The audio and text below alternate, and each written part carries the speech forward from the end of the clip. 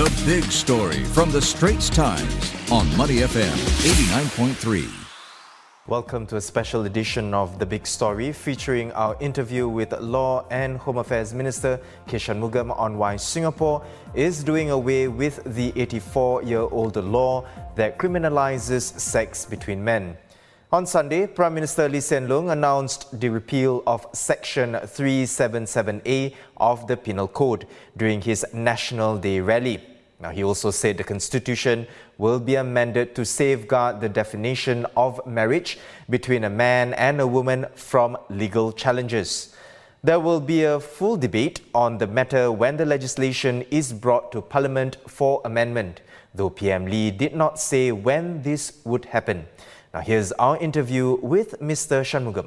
Minister, take us through the thought process of why the government has decided to repeal Section 377A now in 2022 in the context of perhaps the latest judgment.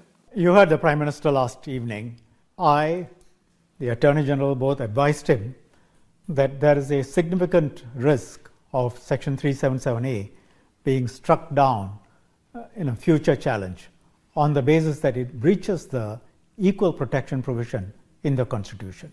The Attorney General and I came to this view, we talked to other lawyers as well, but we studied the judgment, we carefully studied the judgment, and in this case, the Court of Appeal ruled on many points, but it expressly refrained from ruling on whether Section 377A breaches the equal protection provision in Article 12 of the Constitution.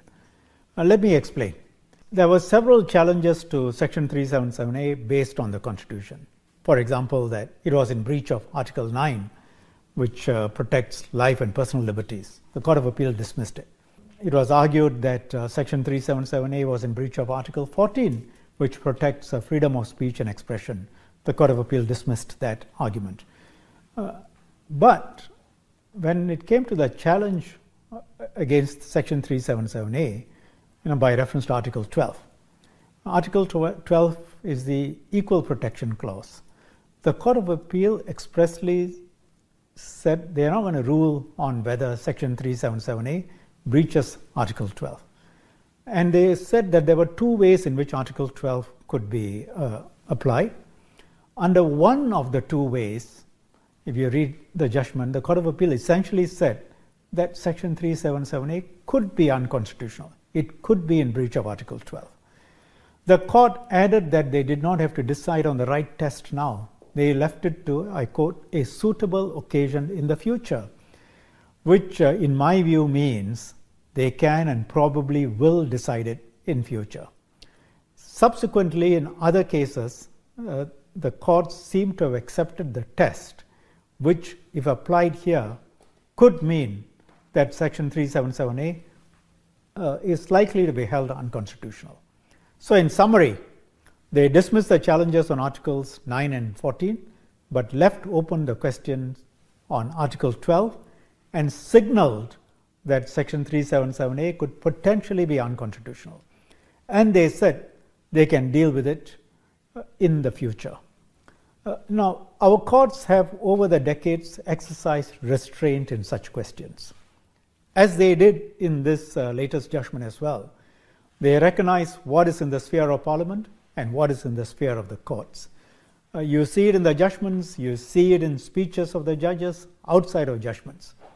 If, however, Parliament doesn't act either because of fear or because of a lack of will, and therefore doesn't deal with a law which may be in breach of the Constitution, then the legislature, that's the Parliament, is not doing its job. Then you make it difficult for the courts to exercise restraint. Our system has worked well all these years because all the three branches, Parliament, the executive, that is the cabinet and the civil service, and the judiciary, i.e. the courts, all three work within their respective boundaries, fulfill their respective roles, and work well with mutual respect. If, however, Parliament doesn't deal with a law which is potentially unconstitutional, then you may then leave the courts with no choice. They have to interpret, and if a law is unconstitutional, they may well say so.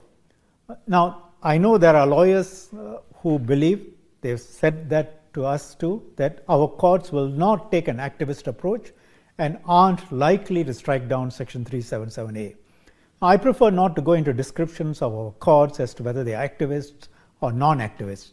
The point is this: it would be irresponsible for us as a government to assume that the courts won't strike down Section 377A, even if they thought it was not constitutional.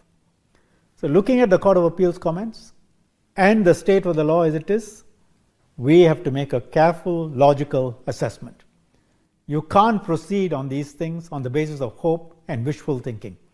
Hope and wishful thinking cannot replace a careful legal analysis. And our analysis led to the conclusion that there was a significant risk that Section 377A might be ruled unconstitutional in a future case. And mind you, the legal risk is not only to Section 377A. After that, the definition of marriage itself can be challenged. Marriage in Singapore is now defined in the Women's Charter as between a man and a woman.